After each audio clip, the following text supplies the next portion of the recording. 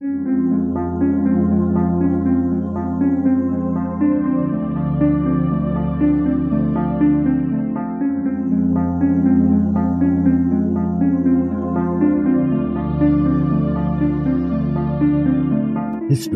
tells the story of the world and of our lives.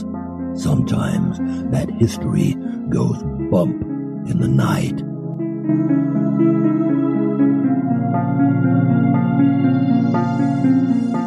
Broadcasting from the center of oddity and the supernatural in Central Florida, it's the History Goes Bump podcast.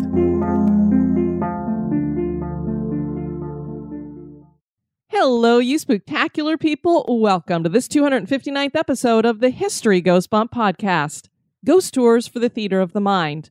I am your host, Diane.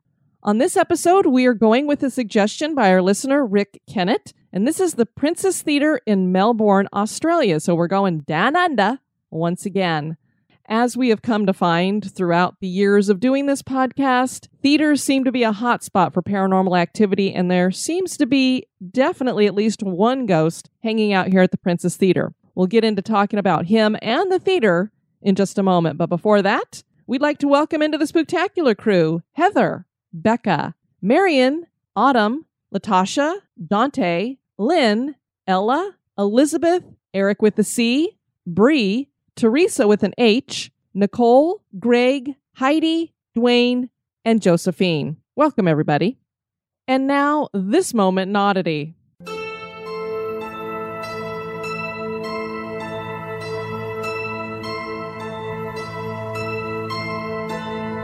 The moment in oddity was suggested by listener Marcus Watt.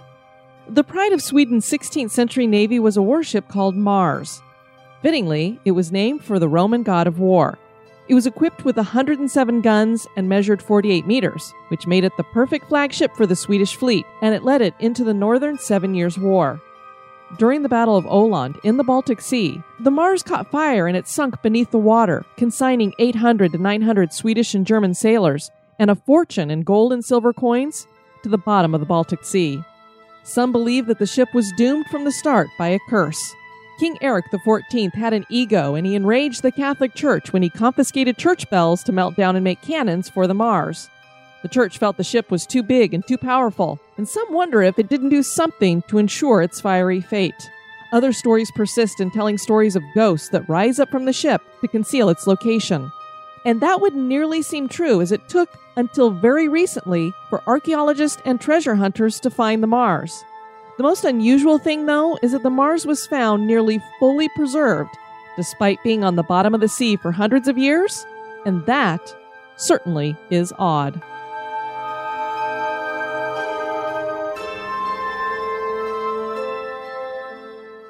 Creepy makes history more delicious.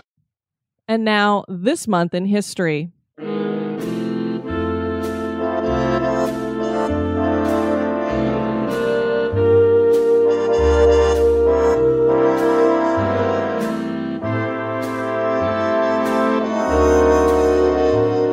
In the month of May, on the 2nd, in 1930, President Herbert Hoover made the idiotic claim that the stock market crash was a temporary setback. On October 29, 1929, Black Tuesday hit Wall Street with a catastrophic crash of the stock market.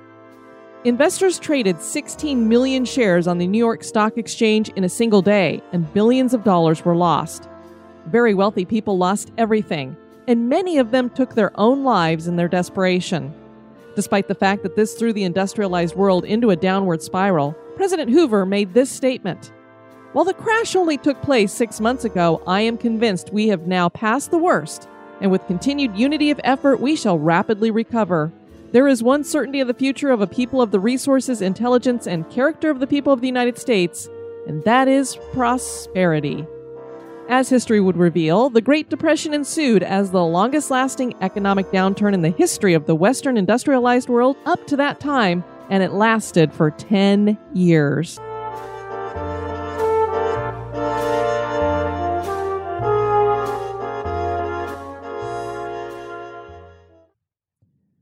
Melbourne is the capital of Victoria and home to close to 4 million people. This city is a center of diversity, and for the history of Australia, it is a symbol of the independent spirit. Victoria and Melbourne were established as autonomous colonies, working outside of government regulation and permissions.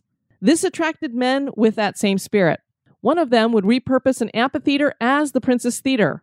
This is a theater with roots running as far back as the founding of Melbourne, and with that kind of history, one just knows this theater is ripe for hauntings. And there does seem to be some ghostly activity going on here. Join me as I share the history and hauntings of Melbourne's Princess Theatre.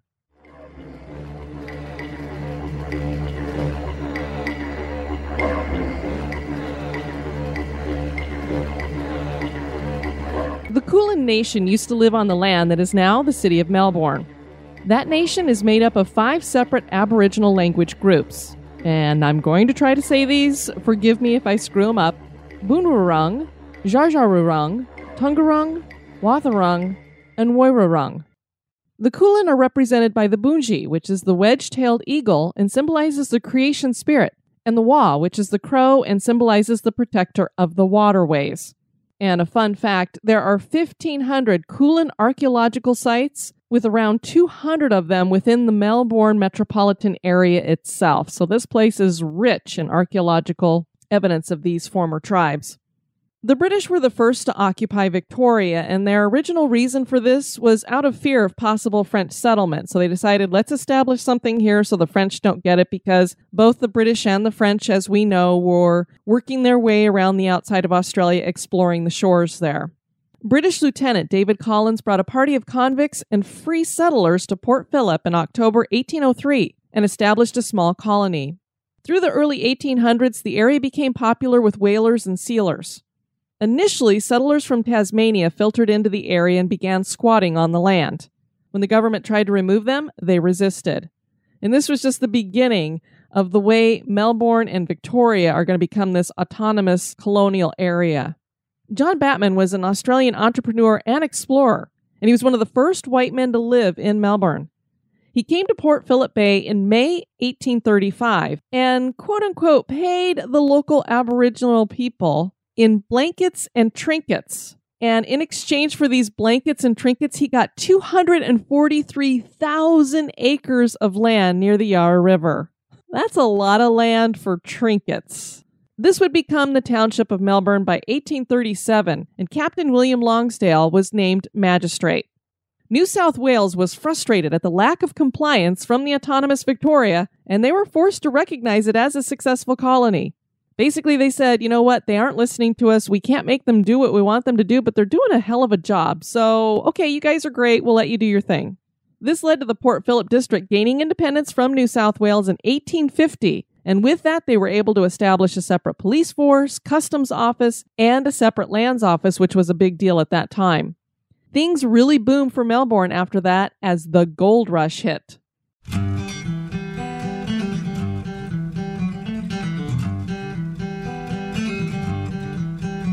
In November 1851, alluvial gold was discovered north of Melbourne at Clunes, Andersons Creek, Bunyan, Buninyong, Ballarat, Mount Alexander, and Bendigo. Ships from all over the world brought miners into the town of Melbourne. The colony swelled from a population of 80,000 to 300,000. By 1856, more than 86 million grams of gold were mined, which equaled around 100 million pounds.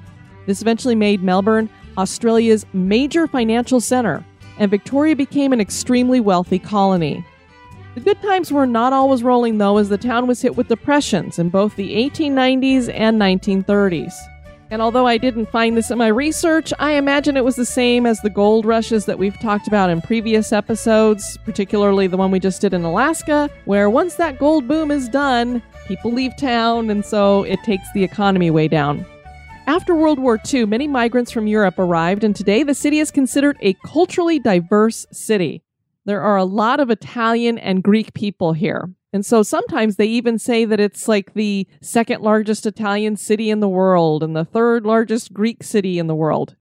One of the historical sites in this town is the Princess Theatre.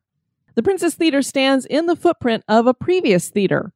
That first theater dates back almost to the founding of Melbourne and was an equestrian amphitheater named the Astley Amphitheater, after the Astley Royal Amphitheater that is found in London. This was built by Tom Moore during the Gold Rush. So he picked a great time to build this. And as an equestrian amphitheater, it had two sections. There was a staging area where they could actually put on plays. And then there was a center area that was set up more like what I would think would be like a circus, where they would have equestrian entertainment, horses doing different things in the center. In 1857, that amphitheater was remodeled into a theater and opera house by George Coppin. Coppin had spent his entire life on the stage, making his first appearance as an infant. At the age of 7, he and his sister had their own act. He was born in England, but set his sights on Australia in 1842. And actually, that's not entirely honest. He didn't really set his sights on Australia necessarily. It was more like a coin set his sights on Australia. If it had been tails, he would have been headed to America. He started in Sydney working in theaters and bought a hotel. He moved on to Melbourne eventually and started converting buildings into theaters. He had a real knack for this. So it was like, oh, that used to be a such and such building. Well, I'm going to make that a theater. And then over there's another one, same deal. He also started importing luxuries, and these luxuries included things like ice, deer so they could have venison meat, and live turtles. But it was with theater that he really made his mark on Australia. He only owned the newly remodeled amphitheater for a short period of time, and the theater changed hands almost every year. Due to the constant change in ownership, the building deteriorated and was basically taken down to a shell and rebuilt from scratch in 1865. The theater was successful again after that, but by January 3rd, 1885, it was closed after falling into disrepair once again. And this same story is going to be told over and over about this theater.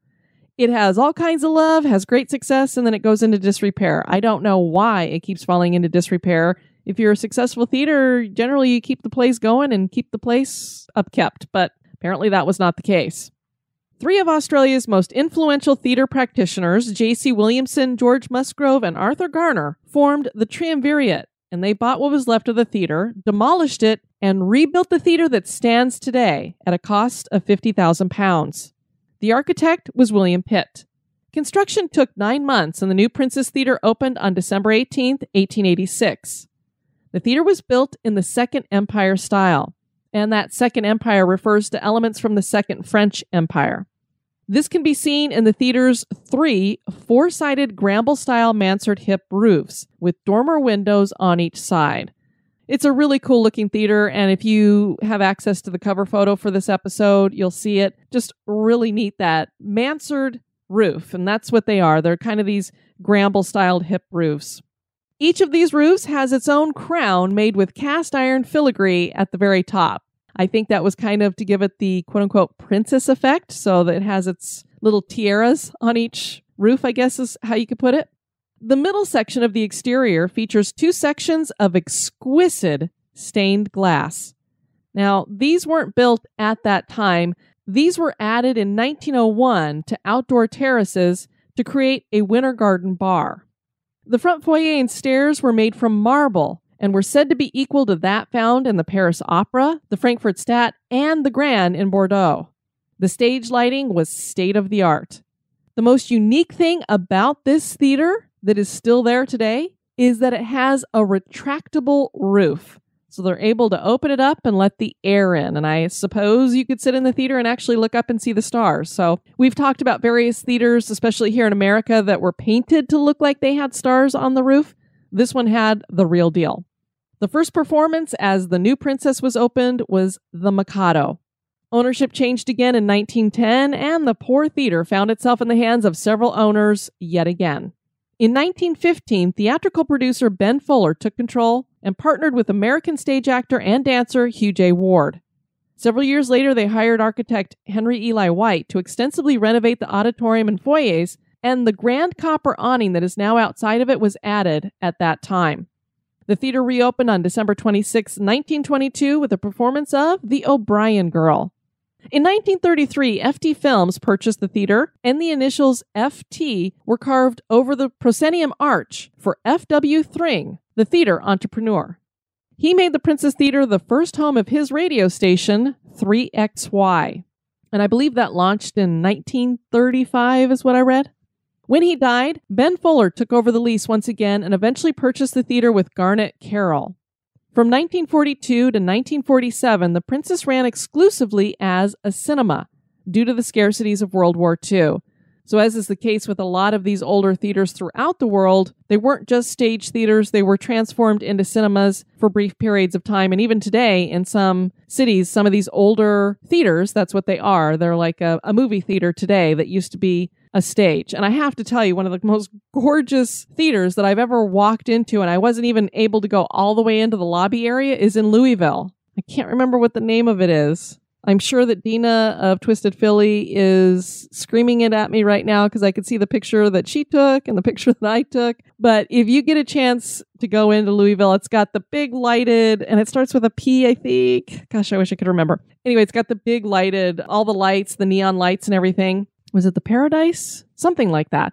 If you get a chance to go in there and look through the like gated doors and stuff like that. It's just the statuary that's in there and stuff. So cool. Fuller died in 1952, and Carroll assumed full control, bringing an array of opera, ballet, musical comedy, and drama to the stage. His big moment was hosting the National Theatre Movement's gala performance of The Tales of Hoffmann, and this was put on before Queen Elizabeth II and Prince Philip. Carroll was fond of American musicals and produced many of them, including Kismet in 1954, The Sound of Music in 1960, The King and I in 1960, and Carousel in 1964. Garnet Carroll died in 1964, and ownership of the princess then passed on to his son, John Carroll. He kind of kept up things the way his dad had been doing it, bringing a lot of these musicals to the stage. I don't know if he got bored or just decided he wanted to move on, but he eventually leased the theater to the Australian Elizabethan Theatre Trust. In 1973, the theater was listed by the National Trust. David Mariner purchased the theater in 1986 and refurbished it back to its 1922 state, minus the old technical stuff. Now, some people might say, hey, if you're going to refurbish this thing back to its original state, you got to go back to the 1880s or something like that. Well, what happened is when they got to looking at the way it was built and some of the stuff that was there at that time, so much had been changed and all of the refurbs and renovations that had been done that it was nearly impossible to try to get it back to the way it was in the 1880s. They felt like 1922 was the furthest back that they could get, and they did a really great job getting it to that. They took 2,000 paint samples and they microscopically analyzed them to ensure that they got an accurate reproduction of the original paint.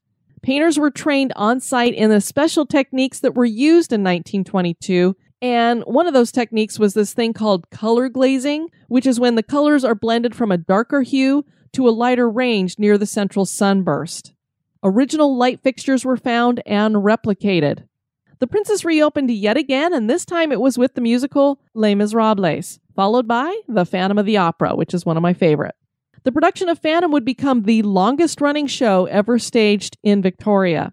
Today, the Princess Theatre is known as the home of musical theatre in Australia, and it's beloved for that. And this David Mariner group still owns it, so they're the ones who control it, the ones who took it back to this 1922 state. And it's just a gorgeous theater from what I can see. I'd love to see it in person, obviously, one day.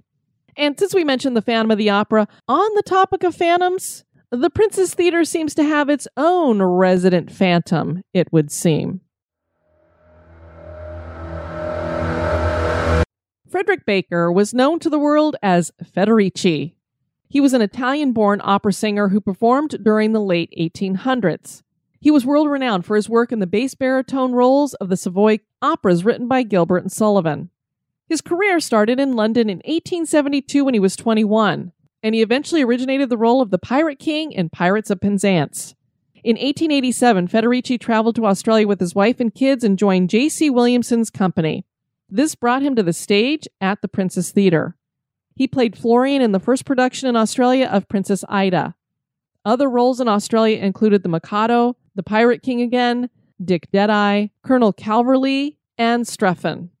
His final role would be at the Princess Theatre in 1888, and he played the role of Mephistopheles in Faust. Eerily, as he was traveling down a trapdoor through what looked like smoke and flame to portray his character's plunge into hell, he suffered a massive heart attack. They took him to a back room, hoped that they could stabilize him, tried to save his life, but it was way too late. It was basically a widowmaker. It just didn't kill him right away. They let the play finish out before they told anybody what had happened or any of the actors what had happened. Even though the actor's body was removed from the theater, his spirit seems to have not left. There are many stories of people experiencing the ghost of Federici. Stories come from past and present staff and theater patrons alike. The first story that is told about him goes all the way back to the night he died. Now, as they say, the show must go on. It seems that Federici must have believed that, because even though he died, he didn't seem to move on. He was going to stay there, and he was going to be there all the way up until the curtain call. Many of the cast had no idea that he had passed away until after the final curtain call. When they were told, they were shocked because they all swore that he was on stage with them taking that final curtain call. They had no reason to believe that he was not there. He's one of the stars of the show. You'd kind of notice if he wasn't there for the curtain call, right? So I tend to believe that his spirit was there, because wouldn't you think they'd say something about, maybe we should wait to do the bow until Federici gets up here? Many people have seen what they describe as unexplained balls of fluorescent light that hover about the stage, almost as if his spirit is still hanging out on the stage acting, and it's just appearing as this ball of light. Equipment malfunctions during performances. This is something we hear a lot, especially soundboards and lighting. Unexplained noises are heard coming from within the wings and corridors. And more harrowing, of course, are the bizarre accidents that have taken place, whether it's ladders being moved when workers are trying to do things falling from the upper rafters, almost hitting people. There's just a lot of different accidents that should not be taking place, and they can't explain them. Jesse Kane is the theater's business development manager, and he said, I guess they call him Fred. Fred is very much a benevolent presence. Nothing nasty ever happens. He's more of a friendly poltergeist, so the bizarre accidents, I don't know. That seems like it might not be necessarily a friendly poltergeist to me. I don't know. If some kind of weight comes slamming down next to you, you're not going to be like, oh, Fred, you're so funny, stop that. When a documentary was made nearly 80 years later by Kennedy Miller in the early 1970s, a photograph of the film set revealed an ashen-faced, partly transparent observer. Nobody had seen anyone matching that person on the set that day. Ernest St. Clair took on the role of Mephistopheles after Federici's death, and he swore that every time he stepped forward to take his bow, invisible hands pushed him backwards. So apparently, Federici wasn't very happy with him taking over that part. During a late-night rehearsal, a staff member saw a figure sitting in the dress circle and asked his staff who had let a visitor in. The employees said they hadn't let anybody in, and a search was called for to find the stranger, and he was never found.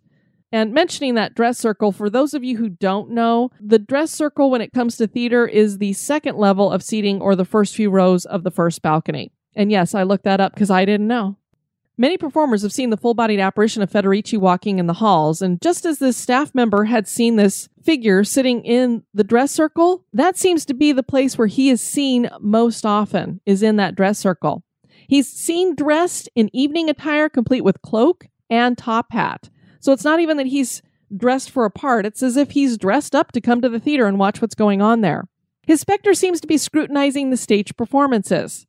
His apparition stays seated in the seat for so long that people can make out the finer details of the way he looks.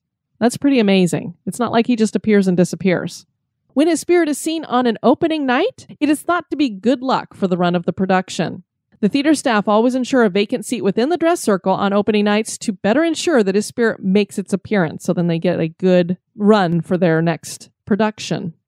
I found this article about the Haunted Melbourne Ghost Tour. If you live anywhere near there or visiting, I suggest you take it. It sounds like they hit a lot of really cool places. And what it says about the Princess Theater is, early theater owners spotted a way to get a bit of good publicity for the theater and offered up £100 to any member of the public prepared to spend a night alone in the theater. There is no record of anyone ever taking up their challenge. In the very early 1900s, a new fire alarm system was placed in the theater. The resident fireman was required to punch a time clock every hour, triggering a light on a switchboard at a nearby fire station. If he failed to clock in, an alarm was raised and a brigade dispatched to the theater. One particular night during a heat wave, no message came through on the hour, and within minutes the brigade was dispatched. Because as we know, once a fire hit in a theater, it was really deadly. On reaching the theater, the firemen, finding no sign of a fire, discovered their colleague huddled in a corner, terrified beyond belief. He later claimed that he had opened the sliding section of the roof to let the heat out and some air in. As the panels opened, bright moonlight came into the auditorium, revealing a figure standing, statue-like, on center stage.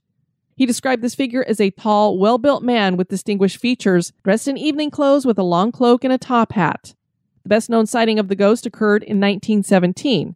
The theater's wardrobe mistress was working back late to finish costumes for an upcoming production. At approximately 2:30 a.m., a fireman knocked gently on her work door room and stuck his head inside and asked her if she'd like to see a ghost. Can you imagine? You're working at 2 o'clock in the morning and this fireman comes by and goes, "Hey, got something to show you. Want to see a ghost?" It's not like you're asking, "Would you like to see a puppy?"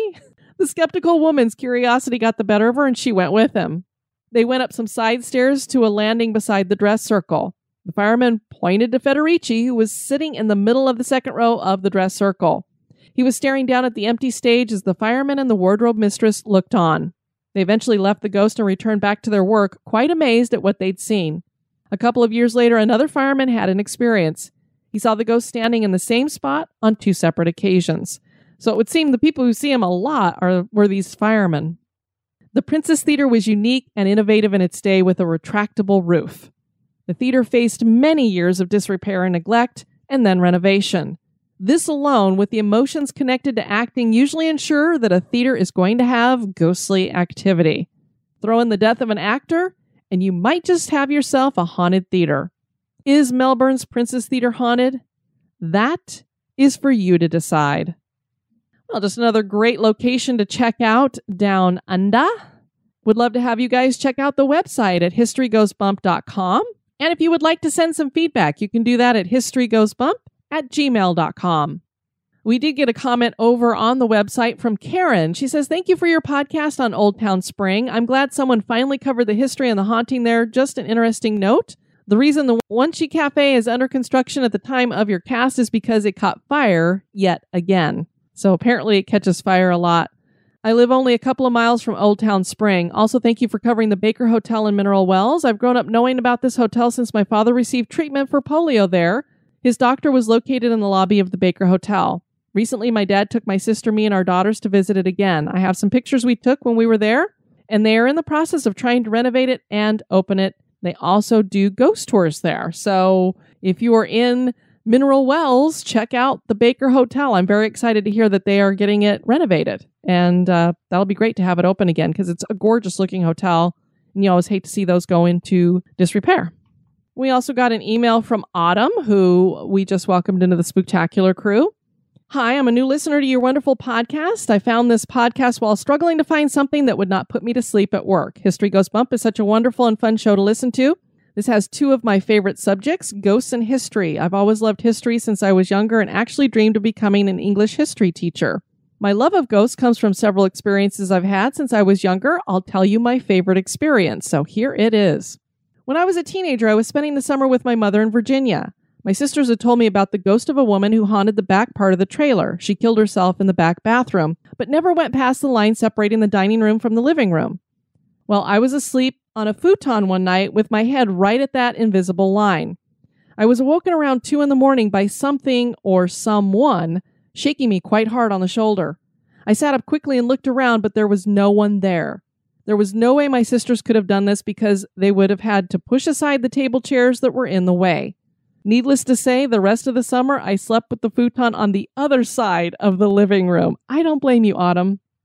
And then she sent us a request for a location, so I've got that on our suggestions list. So thank you for that.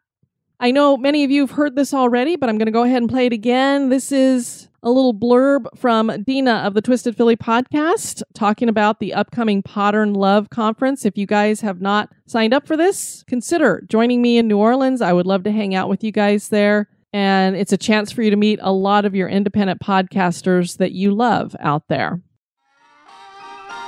Hi, I'm Dina Marie, the host of the Twisted Philly podcast. And I've got a question for you. Do you love podcasts? Because I sure do. And that's why the podcast community, Podcast We Listen To, is hosting their very first podcast convention for listeners. It's called Modern Love. The Modern Love Convention is for listeners by listeners. It's for all of us. And it includes podcasts from every genre you could imagine, including comedy, movies and TV, pop culture, paranormal, history, health and fitness, true crime, and so many more. Our first convention is August 10th, 11th, and 12th, 2018, in one of the coolest cities in the country, New Orleans, Louisiana. And it's being held at the Intercontinental Hotel, which is a premier French Quarter hotel. The location is amazing, and the room rate can't be beat either. It's only $129 a night. Tickets are on sale on the website at www.podern.love. That's www.podern.love. There are over 40 independent podcasts already lined up to present at Podern Love, and we'll be adding more before the convention. Plus, featured podcasters have discount codes, so you can get a discount on your tickets. Be sure to follow Podern Love on Twitter and Facebook for the latest convention updates, news, information about new shows that are joining, and links to a dedicated website just for Podern Love attendees to book their hotel room. We can't wait to see you this August in New Orleans. And the code, if you want to get a discount on your tickets for History Goes Bump, is BUMP. B-U-M-P. Enter that and you'll get 10% off. Have a couple of Apple Podcast reviews to share. The first one is from Ramo. What a perfect combination, 5 stars. Love the show. The two hosts are insightful and funny. They are a pleasure to listen to, and they make the workday go by quicker. Thank you. And then Rebecca, love your show, 5 stars. Hi, I just love your podcast. For as long as I can remember, I've loved ghost stories. As I got older, I realized that I was more interested in the story behind the haunting than just the stories about the hauntings. I also love the sections at the beginning of your podcast. Love learning new historical facts. Well, thank you, Rebecca, for sharing that. If you guys haven't given us a review over at iTunes, would greatly appreciate that. Or if your podcast catcher, something like Stitcher, allows you to give us a review, please do so. We'd love to get those.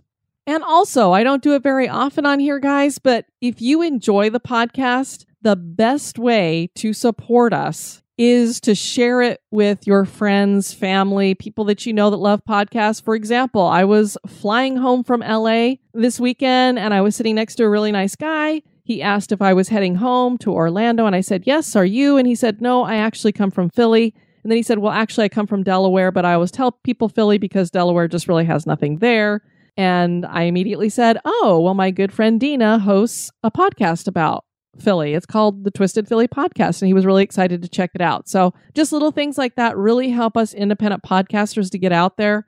There are so many new podcasts starting. We tend to get drowned in it. So you guys can help get us out of that by sharing your favorite podcasts with people who listen. I greatly appreciate that.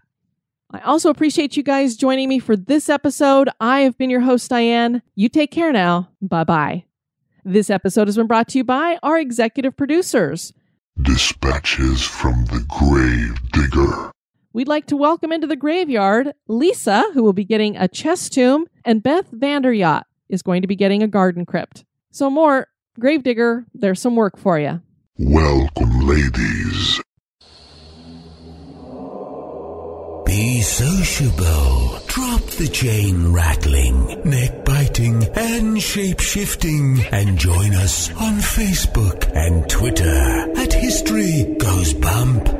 Like the page and follow us.